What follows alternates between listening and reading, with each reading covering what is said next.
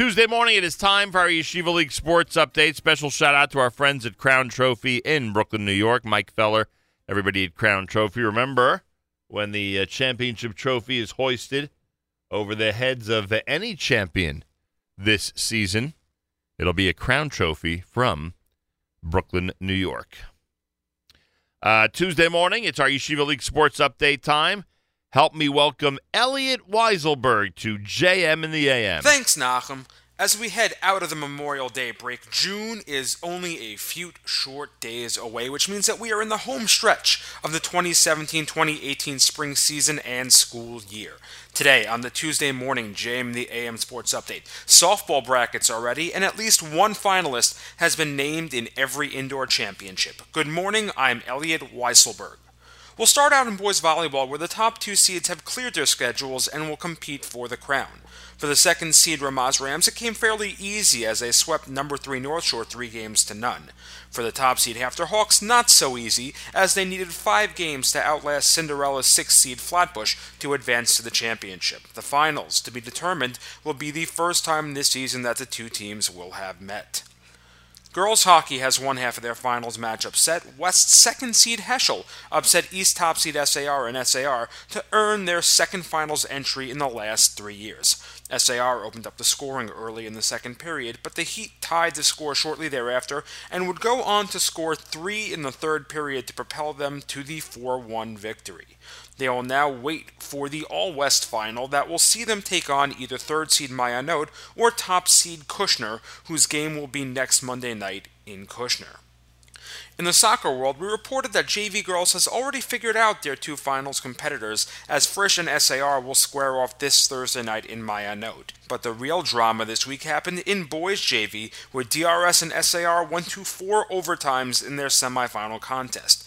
DRS would score late in regulation to knot the game up at 4, and each team would add a goal in the full session first overtime before the game would head to sudden death golden goal drama. With 2:23 remaining in the fourth overtime, freshman Daniel Dinkovich would deflect a pass from sophomore Yonatan Blitz into the far side of the net to end the marathon, sending the Sting sprinting on to the finals. They will now await the winner of the Frisch-Magen David contest taking place in Frisch this Thursday night.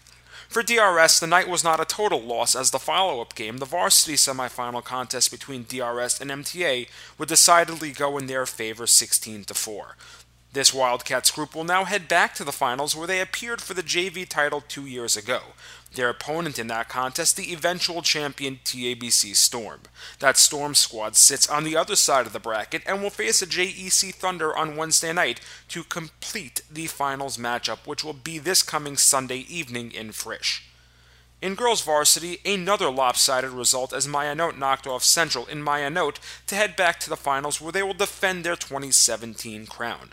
Their opponent will be decided Thursday night in North Shore, when the Eastern Conference champion Stars will take on last year's runner-up, the Kushner Cobras. The winner will meet Mayanot this Sunday night in Frisch for the girls' varsity title.